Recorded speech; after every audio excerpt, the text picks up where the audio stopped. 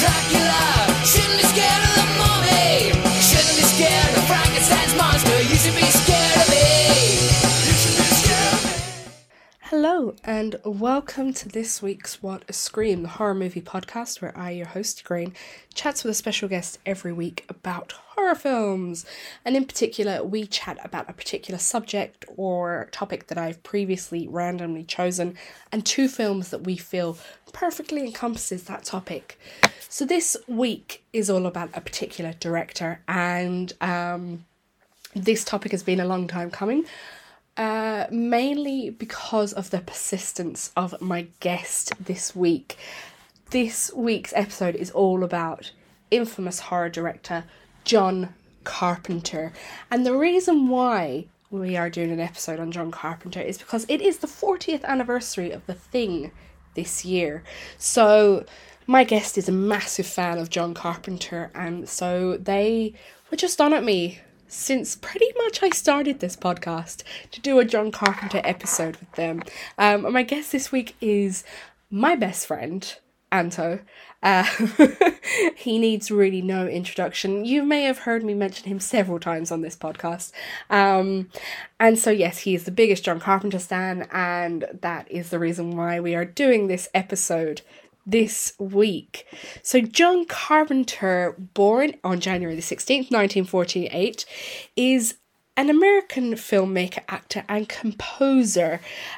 He is most commonly known for his horror and his science fiction films, kind of on the 70s and 80s. He is kind of thought as one of the masters of horror. So he was interested from films from an early age, and he was really into like the 1950s low budget horror films and like science fiction like Forbidden Planet. And it was from that influence that he began filming his own short horror films even before he started going to school. So then he began a film course in university, and he started basically doing short films, and then he did one of his very first films, which was something called Dark Star, which was a science fiction comedy in 1974. He then went on to do Assault on Precinct 13 in 1976, but it was then in 1978, which was his first huge commercial success, which was, of course, Halloween, one of the forerunners for the slasher genre. And it was then that he kind of cemented himself as a horror director. So from then he did stuff like The Fog, Escape from New York, which was more kind of science fiction. He did The Thing, which is one of the films we're going to be talking about. And yes, he did stuff like Christine, and what else did he do? Starman as well. He's done all sorts. And yes, he kind of went into a bit of decline in the 90s, kind of went into semi-retirement in the 2000s. But he is still kind of associated with Halloween, of course. So, like I said, this week's guest is my friend Anto, and together we are chatting about two John Carpenter films. We are talking about In the Mouth of Madness from 1994, starring Sam Neill. And then, as I said, it is the 40th anniversary of The Thing, which is the 1982 science fiction horror directed by John Carpenter. So here it is. Enjoy our chat about John Carpenter. So I would like to finally welcome to the podcast one of my very best friends, who's part of my inner circle when it comes to film, going to see films and discussing films. And I finally got them on the pod. It is Anto. How are you? Good, thanks. Only took 2 years to get me on the podcast. I know, but it's the perfect time to get you on to discuss about this particular subject. So before we get onto that, do you want to introduce yourself and let people know who you are? I don't think anyone knows who I am, apart from I don't have a PhD or a podcast, I'm afraid. My name is Anto. I'm close friends with Grain. I basically bullied her into putting me on this podcast. I've been asking her to do an episode of The Thing since she first started, and now it's the 40th anniversary at the end of the month. It's the perfect time. So we thought, that's it really. You're just here for the good times. Yeah. So when did you first get into horror, and what was the first horror film you ever saw? So I'm very jealous when you listen to podcasts and I hear a lot of your guests say, my granny brought me into horror, my sisters and my older siblings or whatever, but my there wasn't much horror in my house when I was a kid. Where loads of films, used to go to the video shop 3 or 4 times a week, but there wasn't many horror. We didn't have many horror, so all the horror, my introduction to horror was all a bit sneaky on the TV and BBC Two on a Sunday night. A lot of Alex Cox video movie drone. A lot of like late night. The Omen was always on when I was growing up on Saturday nights at about 11 o'clock for some reason. But the first horror film I really remember seeing was The Lost Boys, but it didn't scare me. I was about 11 or 12, but I just thought it was cool. So my sisters and I used to go to the video shop every Saturday. My parents were rent the video. We used to get enough money to rent one video. We used to rent The Lost Boys for about 6 months. So that was the first film I saw all the way through. I remember my dad renting Alien and seeing a bit of Alien, and some of that really stuck with me for years until I actually saw it properly, and Aliens as well. But The Lost Boys, the first film I saw. But the first film that really scared me was Evil Dead. Evil Dead 1. I was about 13 or 14, and they used to do a Halloween special where all horror films were £1. So we used to go down with my mates when I was starting into horror films properly myself, when I was into metal and goth music when I was 13, 14. And we used to go down and rent them, and we'd pick whatever one just by name, just by picture alone, and then Evil Dead. And then I remember seeing Hellraiser when I was about 13 or 14, and that blew my mind because I was like, what the hell is this? So that's my introduction to horror. So it was morely my friends when I was being a teenager, that type of way. Yeah. It's very it's very queer introduction to horror. You're like Lost Boys and Hellraiser. You're like, And that was Anto's sexual awakening. Wow.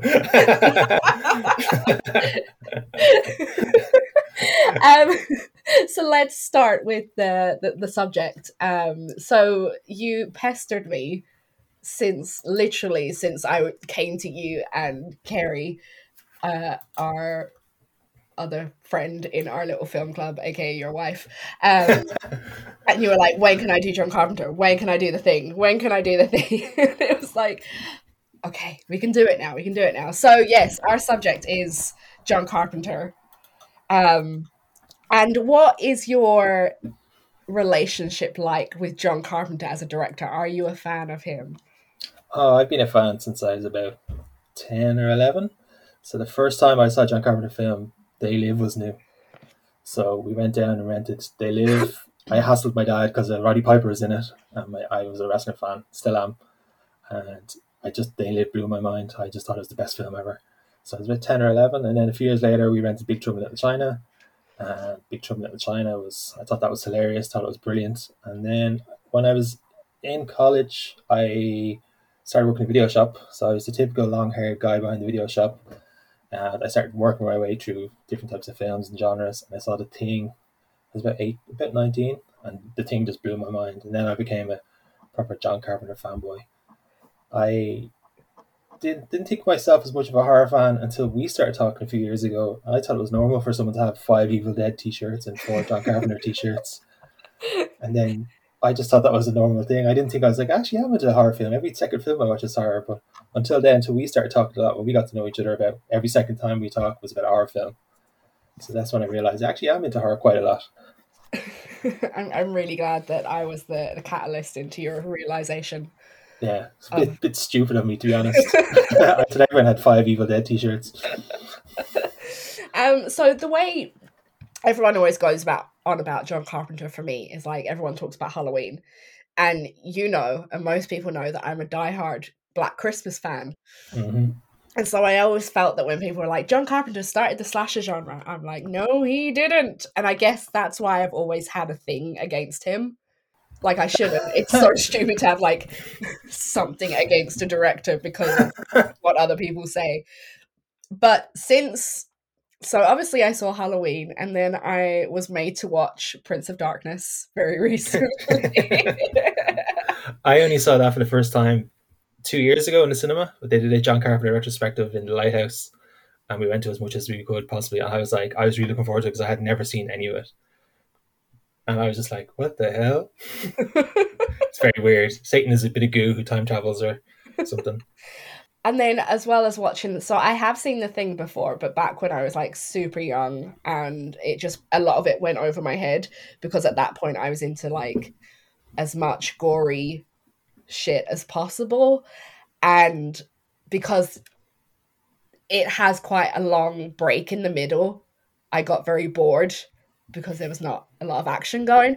So I didn't appreciate it. But on my rewatch, I feel like I'm gonna go and do a deep dive on John Carpenter films for myself personally, because I actually quite enjoy him as a filmmaker.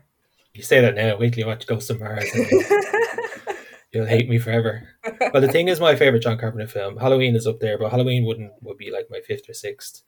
I'd have Escape from New York, They Live, Big Trouble in Little China all ahead of Halloween, Yeah. just for my own personal choice. But that's just me. But The Thing would be my top favourite film. Always in my top two since Yeah. I was about 18. Okay. Well, let's get into The Thing then as our first film. As you said, it is the 40th anniversary of its release. Yeah. So that is why we are doing it. So would you like to introduce The Thing and give us a brief synopsis, please? Yeah, so The Thing came out in June of all times, 1982 in America. Story of the usual story of four lads, or a couple of lads down Antarctic way. As you do. So it's the story of a bunch of research scientists out in Antarctica, and they come across a dog, and all is not as it seems, as the dog turns out not to be something that they recognize. The fear and the paranoia ratchets it up as the events unfold. The dog turns out to be an alien that can assimilate the men and become whatever it wants, and they can't see what it is, and everyone stops trusting each other, and then it just leads to a crescendo of violence and flames at the end. Yeah, that's pretty much it. A group of paranoid lads in the frozen tundra. Yeah. So let's start off from the beginning. Let's talk about that opening scene, which through my research of it, I found that it is like an amazing opening scene. So it opens on this dog running across the frozen land, and these Norwegian guys in a helicopter chasing it, trying to shoot it. So you have no fucking clue what's going on. You're like, why? Immediately you're like, they're assholes. They're shooting a dog. They're assholes. And then the dog comes into the camp of these American guys, and because the Norwegian can't speak English or whatever, they shoot the Norwegian guy because he's basically shooting at them because the dog has gone into them. That opening scene is actually a foreboding of the rest of the film. Because if you don't speak Norwegian, the Norwegian guy tells the whole story of the film. It's great. So that's a great Easter egg. So what did you think of the opening scene? I love the opening scene. You know, the dog actually went on to be famous. It's a famous acting dog who's also No in White way! Fang. I forget his name now. So he's in White Fang. He's in all types of films. I think He's he a might good have his own doggo. Wikipedia page. Yeah, he's a good boy.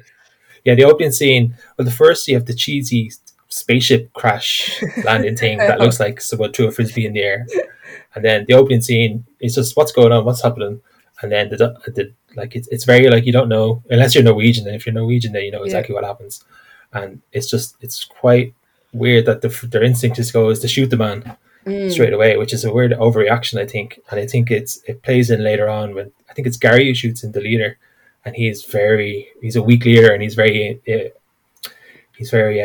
indecisive, except in that one moment when it was most. So it's very bizarre. One of the things that very early on you see that it's a bit like Alien. The crew are a ragtag bunch of misfits. They're like, you think research scientists, you think men who are put together or women who are put together who are like very smart. These are like McCready's, an alcoholic. The doc is a bit odd, but you can't put your finger on it, which I didn't know. I only noticed when I saw it in the cinema. He actually has his nose pierced. Does he? Which you don't usually see it in the cinema, but in 1982 that was probably a big no-no. Windows and I forget the chef's name are stoners who are watching reruns on TV, and Keith David's character has anger issues. Everyone, they're all very normal characters you can relate to. But even straight away, Clark, who's in charge of the dogs, doesn't do his job properly. He doesn't put the dog away, and So it's very, very relatable. It reminds you of work. No one's doing their job properly, and it leads to disastrous consequences. Yeah, so what I like about the introduction to the crew and to their environment is that we're not, a lot of the time when you've got these kind of things, it introduces this like really kind of gun-ho group of scientists who are all about professionalism and blah blah blah, but it lands us straight into a point at which they're already kind of suffering from their isolation Yeah. and already suffering from cabin fever and probably a certain amount of paranoia as well, which I'm sure we can all relate to after lockdown. Like, it's so funny how relatable it is now. You're like, oh, who am I out of all those? Like, I'm the alcoholic. Right? With the fabulous hair. Yeah, right. And the great, can I just point out, right? He's got that great Stinky Pete hat, you know, like a prospector hat. And Yeah. these sunglasses. He's so stylish for being in like the Antarctic. Yeah, I read the book. I got the book for Christmas.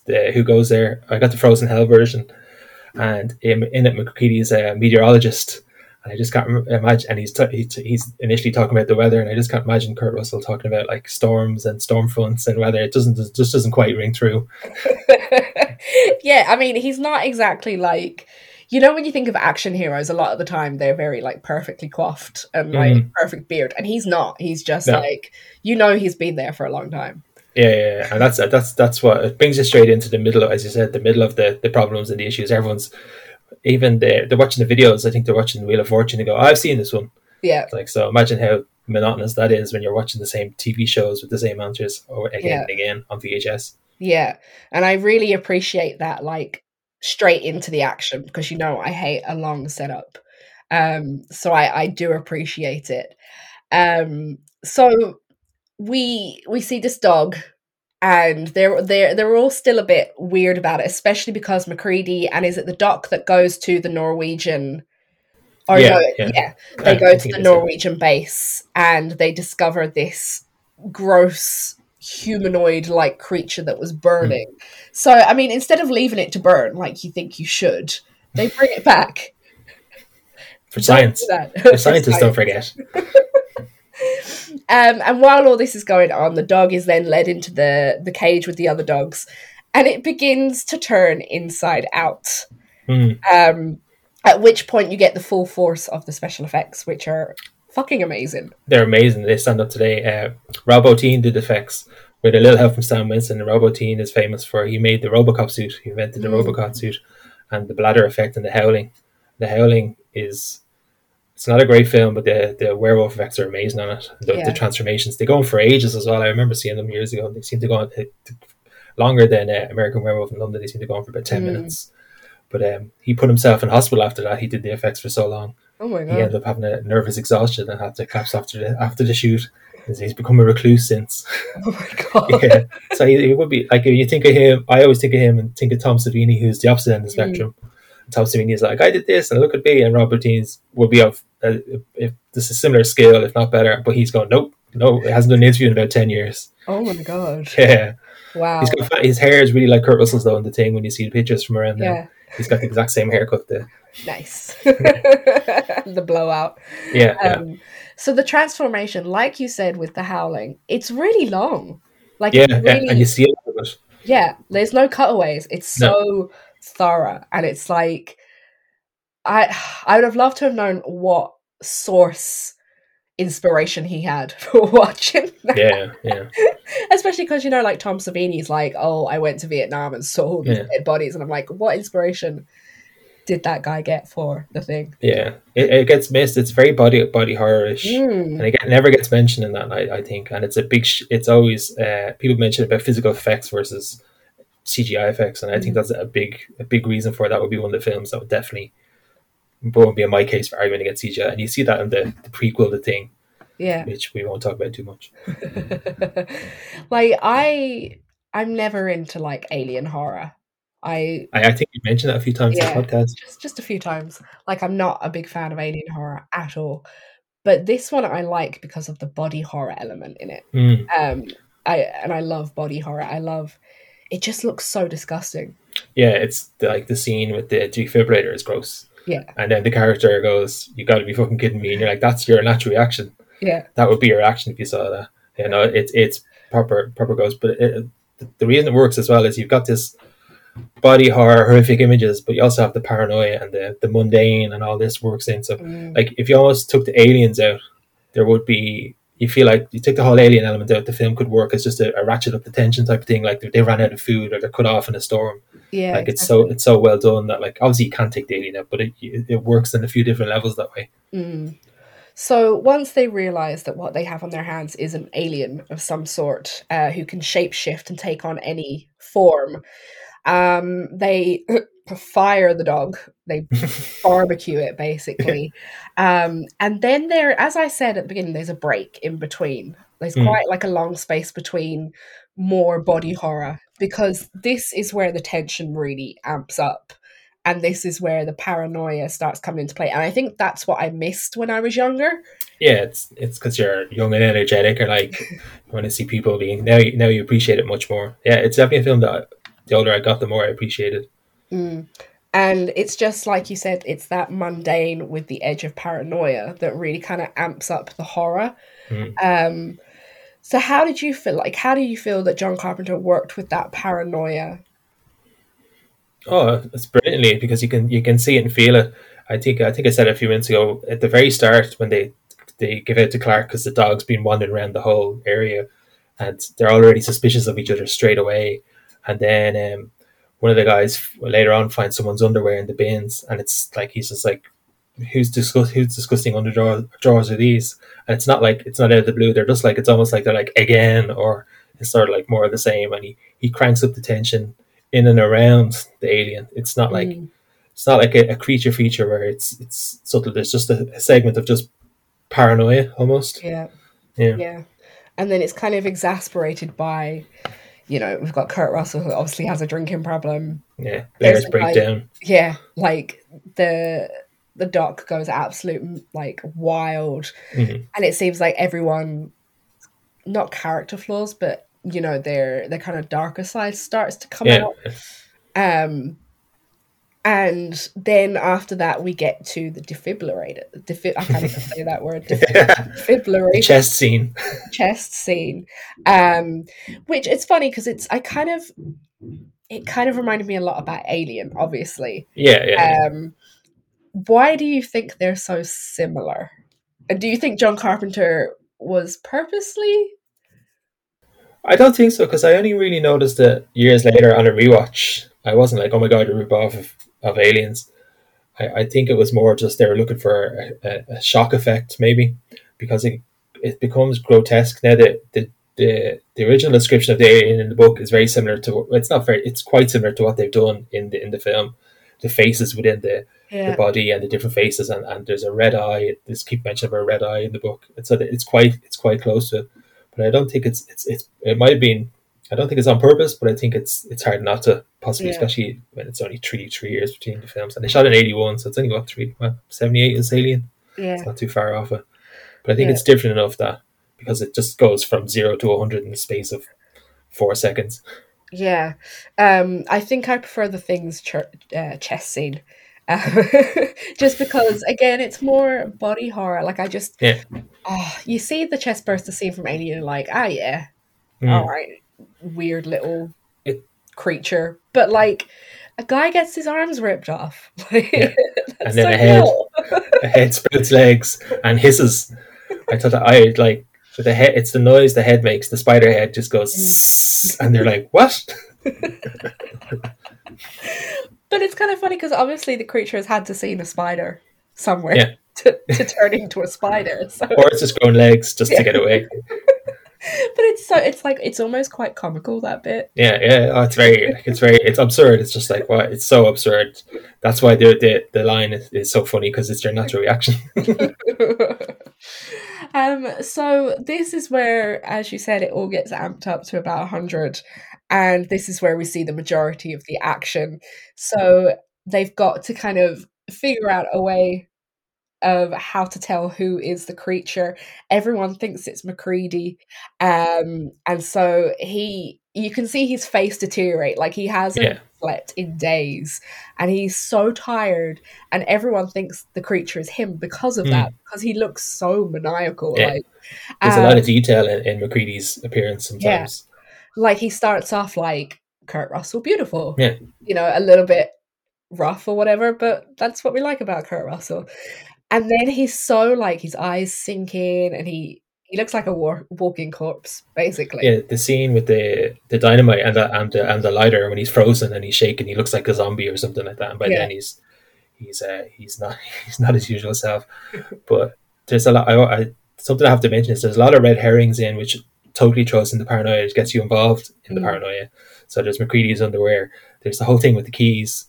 Gary doesn't know who gave the keys to. He swears blind he didn't give them to him. But actually, another thing I noticed in the cinema, the key when you see it in the cinema, Windows has the keys and he drops the keys and you hear a clang, but you don't see it when you watch it in your home thing. But but you don't remember that at the time. It's only years later, like when, as I said, 2 or 3 years ago, I saw it.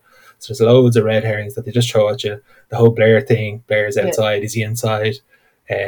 Childs. Why'd you leave your post? Oh, I was just there for a second. Yeah. So there's all these type of red herrings, and you're like, is it him? Is it him? Is it him? Yeah. And it bleeds, and that bleeds into your suspicion because you don't know who it is. Yeah. And you're an active participant in what they're thinking. So that's brilliantly done up to then, especially leading up to the blood and the blood test. Yeah, I love that scene because it's so tense, because you're just like, the only thing that took it out of it was, for me, was you could see Kurt Russell's fake hand.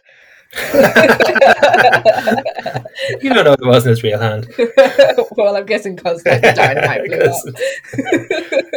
up. So yes, it's a really good scene where they're testing petri dishes of everyone's blood against the fire, because they figure that this thing will try and protect itself against harm. So it's like everyone's normal blood, you know, it fizzes, whatever, and they're 2 of the men are tied to this couch while McCready is testing them. And then all of a sudden he tests another dish and it goes and like congeals and then crawls off. It's just such an effective scene in building that tension, and then that jump scare. There's a really good jump scare, and there's some really good lines as well. And then the whole when McCready shoots Clark, an innocent man, it's like makes him a murderer, so now they're more suspicious of him. It's just, the whole thing is just, it's got so many elements of so many different things, from horror to thriller, and it's crazy. And there's a good line about being tied to this fucking couch, which is hilarious, which I laugh at every time. Like, I know you've been through a lot, but I would rather not spend all my time tied to this couch. And you're like, that is again a normal reaction. That's not a Superman's reaction. That's a person's reaction. So then during the last standoff, Kurt Russell comes into contact with the creature, and it's this big, we don't really ever get to see it. It looks kind of wormy.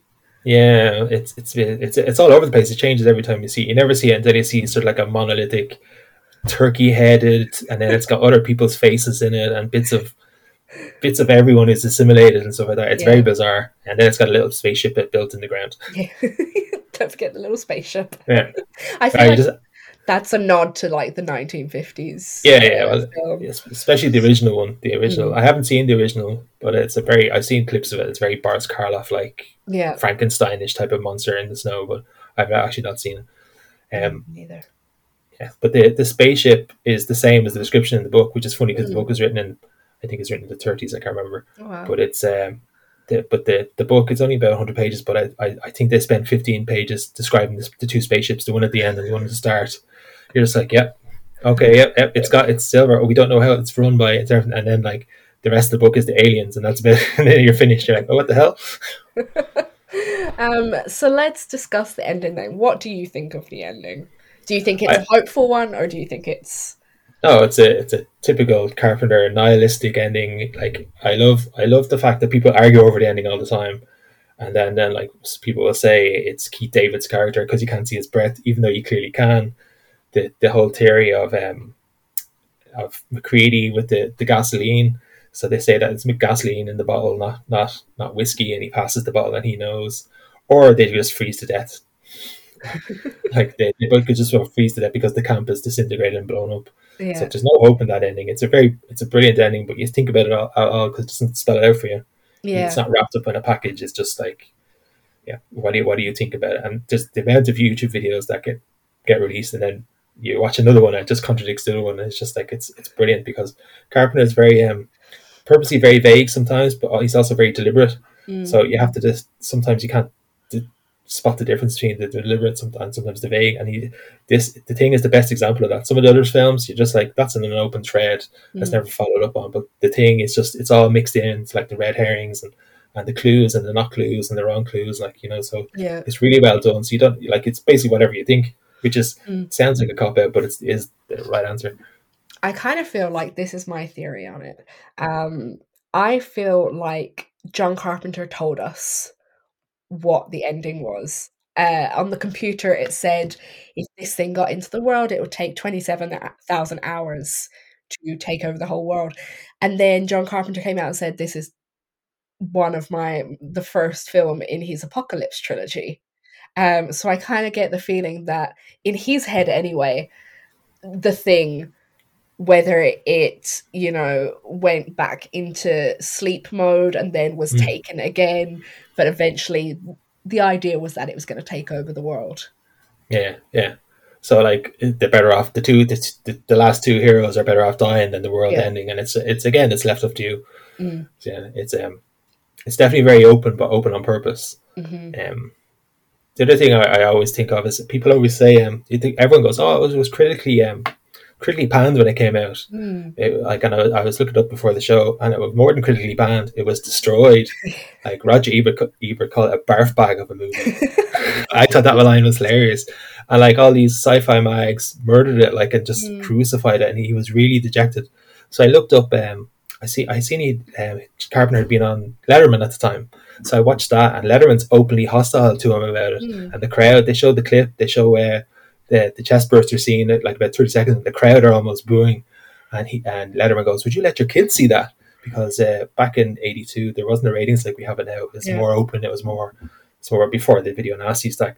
And Carpenter was like, "Well, if they're old enough, like, but he can see Carpenter's visually a bit like, what the hell? Why are you so aggressive?" And like it's like it's not a film not made for kids, but if they're mature enough, I'd let them watch it. And it's just I didn't realize how vicious it was. Yeah. Which, when you think about it, it's crazy, and that's why it was only discovered years later how good it was, and it matured with time as we all got more more cynical as the years went by.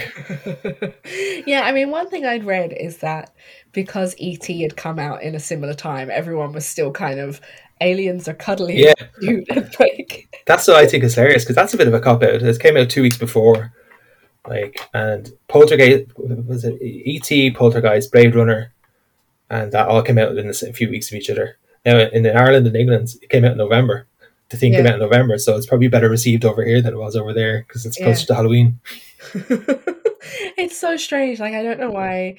I mean, apparently, America was going through a bit of a depression then, and people were like, it's too negative. It's too dark. It's too awful. It's the grotesque. Someone said, I can't remember who said it, was that the cast are just set up to be murdered and destroyed by the thing, and you're like, well, it's a horror film. Like, that's kind of the deal. Yeah, there's no final girl in this one, right? Yeah, Kurt Russell. He's fabulous final girl here. He really does. So what do you think of the subtexts of the thing? Do you think there's any moral tales to this, or anything that was kind of reflective of the culture that it was coming from? Yeah, there's definitely the Cold War culture. Carpenter is very anti-authority. He's a typical boomer, like anti-authority, but he's a bit anti-establishment, anti-government. But like he's always everything. Most of his films, his good ones anyway, all have that sort of feel on them, whether in the subtext or subliminally. So he's like, there's definitely that Cold War paranoia element, and how like you can't rely on anyone. Like Gary's the lead in it, but McCready's just the pilot, and he ends up taking over because everyone trusts him. But the Gary's weak and he's ineffectual, so McCready just takes over.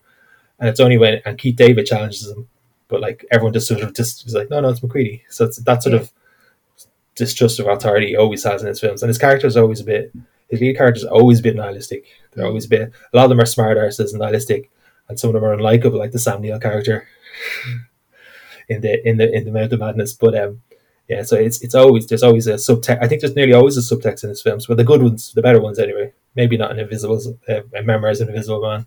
Yeah.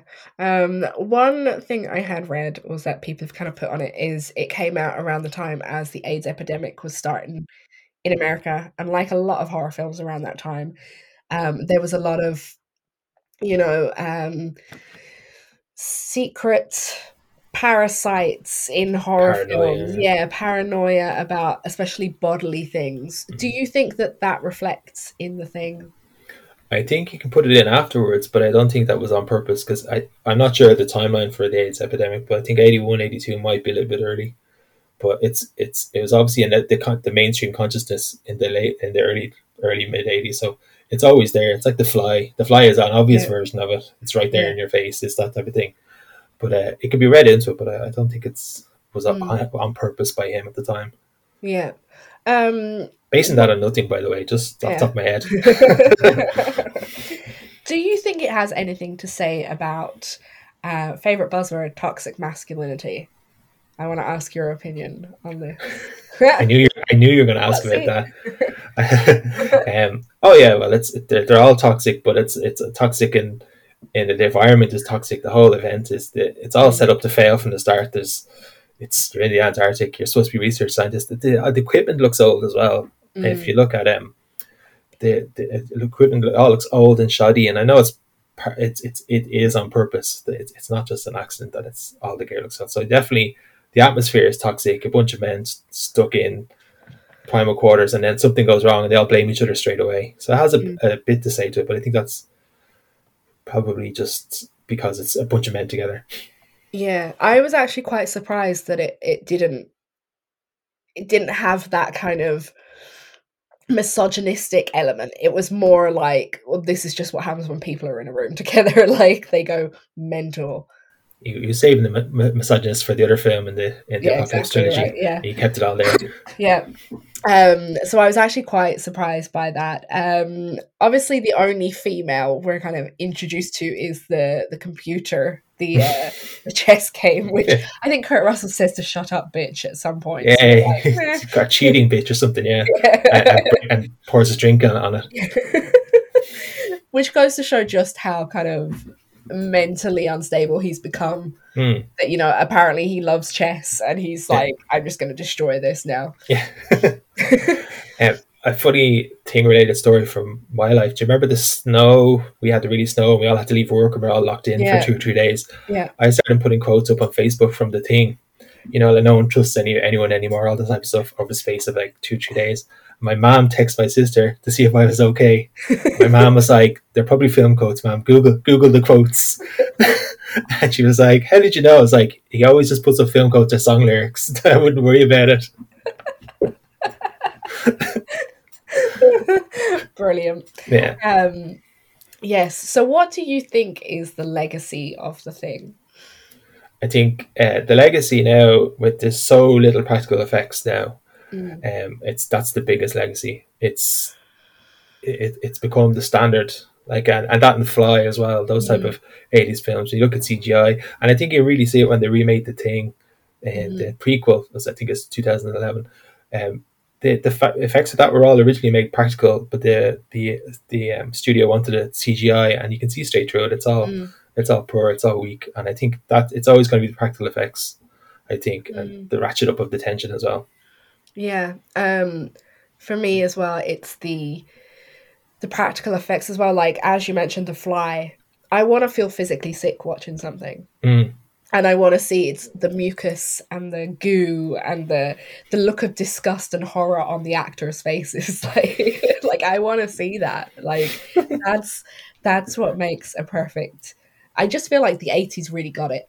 They yeah. really got the grossness. Well, even another film like RoboCop and Total Recall, Rob Bottin did the effects for. There's some gross bits in RoboCop. There's a guy destroyed by nuclear waste, and a car crashes into him. That really stood with me when I was a kid. Yeah. And then in Total Recall, yeah, Arnold Schwarzenegger has things pulled out of his face and heads explode and stuff like that. And it's all very similar, but it's all very tactile and very like the bladder effect. It bubbles and it looks like it's about to Mm, burst, and then it blows up. It's always like it's gross, but you look like you can feel it. Whereas Yeah. CGI, it's gotten a lot better in the last few years, but it's almost see through all the time, or weightless even. Yeah. What kind of influence do you think The Thing has had on modern sci-fi horror or modern horror in general? I think it's become the standard bearer for a lot of horror sci-fi. You don't see a lot of good horror sci-fi. Carpenter is so influential everywhere. Like now, it's like when I first got into him in the late 90s, early 2000s, he wasn't cool. It wasn't seen as a cool thing. He was this old guy. The films were bad, and over the years, there's been a reevaluation as times and attitudes change. So, like, The Thing has become like that. In Halloween, Halloween was seen as naff when I was a teenager, because at that stage you're on 4 and 5, and they're all the cult of Michael Myers and the curse of Michael Myers and all those. So he wasn't seen as cool. So now he's seen as cool, and you see it everywhere. There's even like direct rip-offs, or direct homages, I should say, like The Void and VFW and stuff like that, and even Stranger Things in the music. But I think The Thing stands up as like just an excellent horror film about paranoid. It's got everything. Yeah, I definitely agree with you. The whole Stranger Things, not just for the music, but also like Yeah. creature designs as well. There's a point I think where the dog opens up and it looks like a Demogorgon, or like what I would relate to as a Demogorgon. So I can definitely see that. So obviously you'd recommend The Thing to horror fans. I'd recommend you watch it once a year. Yeah, and if it snows, even better. Even better. Yeah, so you get the full effect. Put on your snorkel jacket and enjoy it. It influenced my fashion choices as well in my 20s. I had a big hooded jacket. Okay, actually, you're going to say I had a big prospector No. hat. Maybe sometime. So let's move on to the next film, next John Carpenter film. From great to not so great. Well, I picked this because I don't think a lot of people have seen it. Everyone's going to go, "Are you doing John Carpenter? You'll do The Thing or Halloween or The Fog or that type of stuff." So, In the Mouth of Madness, and I've been calling Into the Mouth of Madness for about 20 years. So if I say it, it's because of that. And I did not do it on purpose. But I'd never seen it until about 3 or 4 years ago. We went to see John Carpenter play, and when he does the gig, he plays the theme tune, and he has like a couple of clips in the background. And I was like, it looked amazing in like a 3-minute burst. The effects look great. I was just like, why have I not seen this film? And then I watched it and realized why I hadn't seen it. But having said that, I watched it yesterday, the day before, and I enjoyed it much more the second watch, because I was like, he's clearly not taking this seriously whatsoever. Like he's just along for the ride. There's so many elements where he's just like clearly just he's having a fun time. And the gas thing is it was written by Michael DeLuca, who's a very famous writer. He's done like The Sister Brothers, Social Network, Captain Phillips, all these type of like Oscar-worthy films, and then he's also written this, and I'm like, this doesn't fit into the rest of your repertoire. So, In the Mouth of Madness, I'm gonna go say Into the Mouth of Madness. Yeah, I definitely will. In the Mouth of Madness is a 1994 supernatural horror film, as you said, written by Michael DeLuca and directed and scored by John Carpenter. It stars Sam Neill as John Trent, who, when it opens up, he is a patient in a psychiatric hospital, and he tells his story to a doctor who is visiting him. And we find out that he was an insurance investigator, and there is this writer of horror books called Sutter Kane, who, according to his publishing house, has gone missing, and they would like John Trent to take one of the other workers and go and see if they can find him. So it takes them to a fictional town called Hobbs End, and this is where things start getting a little bit wacky. I think it was wacky from the start. Do you remember what the very first line of the film was? Sam Neill's very first line. I think it might be the first line of the film. It's definitely Sam Neill's first line. "Sorry about the balls," after he kicked the guy in the balls. So on rewatch, I was like, that's some opening gambit to just go in straight in. And then that's when I watched it the second time, I was like, oh, he's not taking this seriously at all. It's all the timeline's insane. He gets locked up, and then a few hours later, the psychiatrist comes and he goes, "Oh, things must have gotten much worse in the 3 hours I've been here. If you're here," you're like, so, and there's all these hints of apocalypse and all Yeah. this type of in the background and the radios and everything. You're like, how much worse could it be in 3 hours? Apparently awful. He did manage to find a black crayon and draw crosses everywhere and all over himself. Yeah, just like a 4-year-old childhood. The never-ending crayon. So, according to this publishing house, Sutter Kane's books have the ability to make people go crazy, basically. Trent is attacked by a guy with an axe who it turns out was his editor, because he read his most recent manuscript, which is In the Mouth of Madness. So even on the car ride between Trent and this woman, who I cannot remember who her name is. Styles.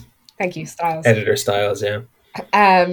They start seeing things, like at one point she runs over this old lad on a bicycle. Or is it a boy? Is it a child? Who knows? And then time seems to have no meaning, and they just arrive at Hobbs End, and all the characters from Sutter Kane's books are in this town. It's I can't even tell you what happens. Like, it's just, you can't describe the plot. It's a bit like Groundhog Day, but in a horror film. But also it's absurd. Like the church scene with the dogs, and the female character Styles goes, "They're gonna have guns, move," and he's like, "What are you talking about?" But Sam Neill is really unlikable the whole time. oh God. He's so unlikable the whole time because he's going, I'm not going crazy, and you're like, yeah, I wish you would, because you would probably be a bit nicer.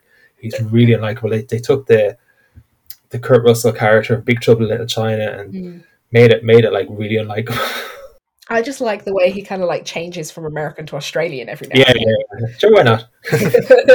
Like he made no effort to keep that American accent. Like, even when he's just like, sorry about your balls, mate. And you're just like, oh, that's so Australian. Yeah. So we find out that Sutter Kane is almost like this, like prophet, I guess, and he's like creating the apocalypse. Yeah, he's a link to the other world, and the demons are teaching him, the H.P. Lovecraft style demons are teaching him how to write this book, and the book becomes the future, which will bring the downfall of man. It's yeah, exactly. So 2 points I kind of want to draw from this is, number one, John Carpenter isn't a fan of religion. No, you see that several times, yeah. Yeah. I take it that this whole Sutter Kane writing this book is aching to men writing the Bible and people becoming fanatical about the Bible. So I take it that's what John Carpenter is trying to say.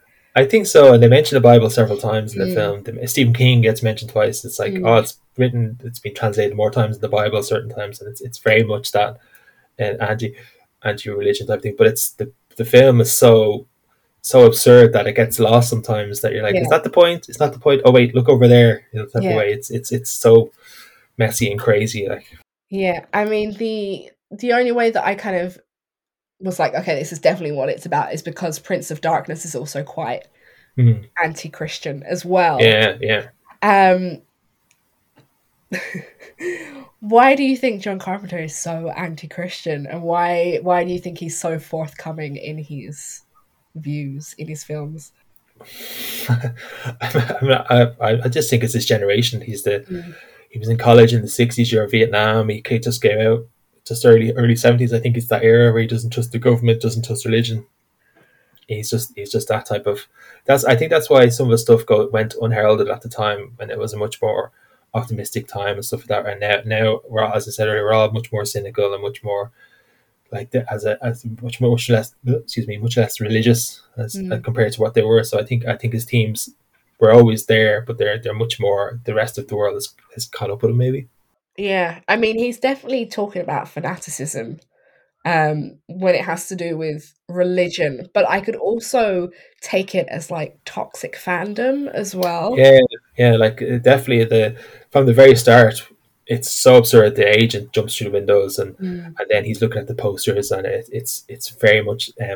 My favorite scene was, remember the type of stereotypical '80s nerd guy, Yes. has the glasses and the sweater vest, and he's talking to him, and it's like something from Revenge of the Nerds or something. I was just like, what's happening? I couldn't tell if he was being mean about fans, or if he was saying that they shouldn't be fanatical. It was just like. And do you think that's from John Carpenter's own experience with, say, something like the Halloween fandom? Or do you think he was just kind of doing a general commentary? I think it was just doing a general thing, because it's not written by him, and he's not, or Deborah Ellis. There's no.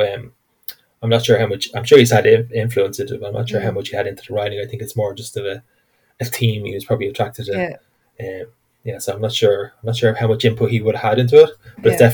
it's very him at the same time. So Yeah. I think that could be why it's a bit messy as well. Yeah. Like I'm gonna be honest, I didn't like it. I didn't like In the Mouth of Madness because it was just too chaotic, even though I know it's meant to be chaotic, because of course Yeah. it's like Lovecraftian, so there's got to be a certain amount of chaos there. But one thing I did like was how you can relate it now to fandoms, especially recently with like the Star Wars fandom getting a bit like aggressive and violent, like basically. And it's so ridiculous when you think about it. And I kind of like the way that we can relate it back to something that's happening now. Yeah, I think the way fandom's going in the last few years with the internet, it's crazy. Like, actors get the blame for writers' choices or producers' choices now, just because they're the face of it. It's crazy. And I was 94, so he's well into his career then. Yeah. I imagine he's had a few run-ins with either crazy people, and he always hated the studio system. He never really liked it, so he's in and out of it. So he's had bad experiences. He's had a lot of bad experiences, funny enough, for someone so famous, in and out of the studio. So yeah, I can imagine that's just a team that he relates to. Yeah. Is there any other subtexts or any other points that you would like to make about In the Mouth of Madness? At one point, there's an actor in it. The thing about John Carpenter films, his better films have this similar actors in it again and again, and you always see them. It's like an Easter egg coming back, and he's got there's one guy at the very start. His name escapes me now. Who is the guy? He's investigating insurance, and he's in it, and he's actually in like 6 or 7 of Carpenter's films. So I always think the better the Carpenter film, the more regular people it has in it, like, like, so that. And then In the Mouth of Madness only has one, and I think Memoirs of Invisible Man, which I haven't seen in a long time, has none. So the more of his regular friends and actors he has in the film, generally the better it is. But relating directly to the story, I think the film is a worthy try, but a bit of a mess. Yeah, like it's chaos. But I did enjoy it the second time much more, because I knew it was going to be almost farcical, and the character, the Styles character, is horrendous. It's badly written, badly acted. It's just like, what's happening? But then at the end, I'd forgotten that they go, there's no such person. yeah. So then I was like, well, maybe it's badly written because it's all in his head. Yeah. So I was like, oh, maybe I can prove that, but no, I don't think I can. And what do you think they were saying about the very end scene? So Sam Neill escapes. Everything has gone tits up. Sam Neill escapes from his cell, and he wanders through sees the film. Yeah, goes to see the film. Because he was trying to stop the book, and then he realized there was going to be a film, and he goes to see the film, but it's literally the film we've just seen. And he watches it with his popcorn, and he's like, ha ha ha ha ha. What do you think they were trying to say with that? I just think they're trying to be super meta. Before meta was a thing, before Scream, before I don't know when the last action hero came out. I think the 90s was the rise of the sort of meta. I think that was the plan. It always feels a bit tacked on. I do love the scenes on the way home when he's in the motel and on the bus, and he's screaming and he doesn't know what's happening. I think that's hilarious, because it's just, it goes from being crazy and absurd to just this one man and his madness. And then he goes to see Charlton Heston, who was the editor of the book, the Sutter Kane books. And he goes, you brought me these books 7 weeks ago, and now the film is out. And it reminded me of, Friends, the Joey film, where he goes, Betsy's been dead for 7 years. That's what it reminded me of. It's like, you know, when you're a kid and you were writing stories Yeah, and you couldn't think of a right ending, so you were just like, it was all a dream. yeah, Yeah, that's what it reminded me of. yeah, yeah.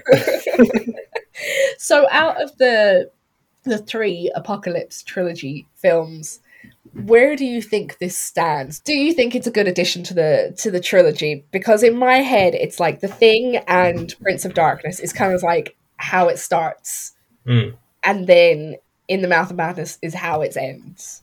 yeah. I think they're good. It's an okay addition to the John Carpenter. It's good if you like a lot of John Carpenter. It's more for fans. I think it doesn't stand up well Mm. long term. I haven't seen Prince of Darkness. I've only seen that once in the cinema, but it wasn't my favorite. I think The Fog is 10 times better than the two of them, and Yeah, it's a shame that The Fog doesn't have a bit more of an apocalyptic vibe, so it can get yeah, thrown in together.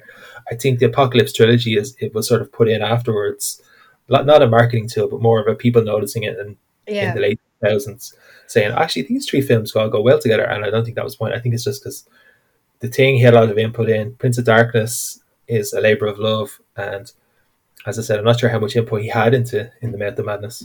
yeah, So they're sort of lumped together. It's like a box set you'd see in an old video shop. Just put the yeah, three films together. yeah. So would you recommend In the Mouth of Madness to horror fans? If you're a John Carpenter fan, yeah. But if you're Mm. and you like something a bit meta, I wouldn't say just for a general horror fan. I wouldn't start with this. I'd go for the Thing and The Mm. Fog and Halloween first. If you haven't seen any of them, Yeah. One thing I will say about both The Thing and In the Mouth of Madness is there's a lot of times where you can see Halloween's influence in them. yeah. Like The Thing is very much Halloween set in the snow with an alien. Um, Actually, while you said that, sorry to interrupt. There's a scene that one of the deaths was re-edited in The mm, Thing. I think it's Niles's death because it looked too much like Halloween. In the cinema release, he burns him alive, and they all think he yeah, committed suicide. But in the outtake, there's a scene of him with a pickaxe in his chest, and he's hung up yeah, really high, and it's really like The Thing. And yeah. apparently, Carpenter cut it out because he's like, "Oh no." But even there's a scene where Sam Neill in the Mouth of Madness, Sam Neill is in his prison, not prison, his cell, and you see a man's shadow just going across the Mm, screen, and I was like, that's so Halloween, like that is so yeah, Halloween. yeah. There's a couple of them in The Thing. There's a do you remember the scene where the dog walks into the room and there's a Yeah, silhouette there? The silhouette was I forget his first name is Warlock. Is one of the and it's purposely not one of the actors' silhouettes, yeah, but he's sometimes the shape shadow in yeah, Halloween. So it's I think it's Dick Warlock, but I think that might be Mitch. I forget his name now. mm, But yeah, so he uses the same people in post production again and again. mm, Like the director of Halloween 3 is Dean Cundy, a cinematographer, and Tommy Lee Wallace are all working. So I think you're going to get them and use the same people again and again. You're yeah, going to get those sort of hints and silhouettes. But I think a lot of the Halloween influences never leaves them. yeah, yeah. So usually I ask like, which out of the two films would you choose? I think it's obvious. Yeah, I think it's kind of obvious. So coming back to John Carpenter as a filmmaker, though, I mean, I know we've touched on it briefly, but what do you think is his influence in the world of horror? Oh, it's huge now. Like it's huge. You've got like you have stuff like The Purge 2, Stranger Things, the music, the atmosphere, the anti-authoritarian feel, the anti-religious feel. He has everything. He touches a lot of Mm, the touchstones of horror very early on, and it's mm, this anti-authority type of thing that you see again and again, and you see homages like have you seen The Void? It's no. on Shudder. It's a Hmm. straight retelling, a bit like Assault on Precinct 13, Yeah, mixed with Into the Mouth of Madness, the H.P. Lovecraft thing, mixed with The Thing. And people try and do it, but they just can't pull it off. There's that yeah, little bit of difference. But I think he's just become. I hate the term horror master. Do you ever hear that mentioned? You hear that yeah, mentioned a lot. I hate that term, but I think he's just become synonymous with horror now. That yeah, it's just everywhere. It's just especially the music there. The music is just everywhere now. You can't get away from. I think synth music is back. Like, Yeah. He was definitely like an all-rounder. mm, And he's only just coming into his era of being appreciated wholly. yeah. As I Like, said, in the 90s, he was hated. I remember like working in a video shop where people outly hate him, and like they're like, "Oh, he's naff, he's terrible," and he'd get the blame for Halloween 5, even though at Halloween 2, when he wrote that, I think Yeah. after Halloween 2 and 3, he was like, "I'm out." bye. Yeah, and you can see why. Thank you so much for coming on and chatting about John Carpenter with me. Or pestering me into Pestering you for 2 years, Yeah. and now I start, as soon as you get off this call, I start pestering you to come back for Tom Atkins revival. So before we go, what is your favourite horror film? Thing. And why is it? I was going to say, why is it The Exorcist? But never mind. Yeah. No, The Thing, Evil Dead 2 would be my two favourites. Evil Dead 2 is amazing. I saw Bruce Campbell introduce it once in Dublin, and he was hilarious beforehand. I got to meet him, and then it was Evil Dead 2 has always been one of my favourites, way up there. So those two were the best. Okay, thank you so much for coming on. No problem. Thanks for having me. So that was my chat there with my good friend Anto about the master of horror that is John Carpenter. What do you think of John Carpenter? Are you a fan? What are you more into, his science fiction-y stuff or his horror stuff? What do you think of his Apocalypse trilogy? Let us know on social media. So that is Instagram and Facebook at What a Scream Podcast, or I am more into Twitter at the moment at @what_scream, so you can definitely at me there and keep up to date as well with all of my writings as well. So this weekend, I just want to tell you all about, there is going to be a great online horror movie festival. It is from Soho Horror Film Festival. It is called Soho Horror Pride. And it's an online festival from June 24th to the 26th, and it is to celebrate queer horror, or that #horror is queer. So you can find the full schedule of the events and where to view all of the events and the films that are going on. You can find them on Facebook. So do check that out. That's what I'm going to be doing this weekend to celebrate Pride. I hope you enjoyed last week's episode as well about queer horror. And however you're celebrating Pride, just know you should be celebrating it all year, but enjoy Pride. Don't forget, Pride was a riot. It was started by a trans black woman. And yes, happy Pride, everybody. And don't forget to stay horrific as well. And rate and review and subscribe on whatever platform you're listening to us on. I will see you next week, or you will hear me next week, in which I will be talking about... What will I be talking about? I will be talking about should be a horror. So films that I feel are not necessarily in the horror genre, but should be. So that is next week. So I will see you next week. Goodbye.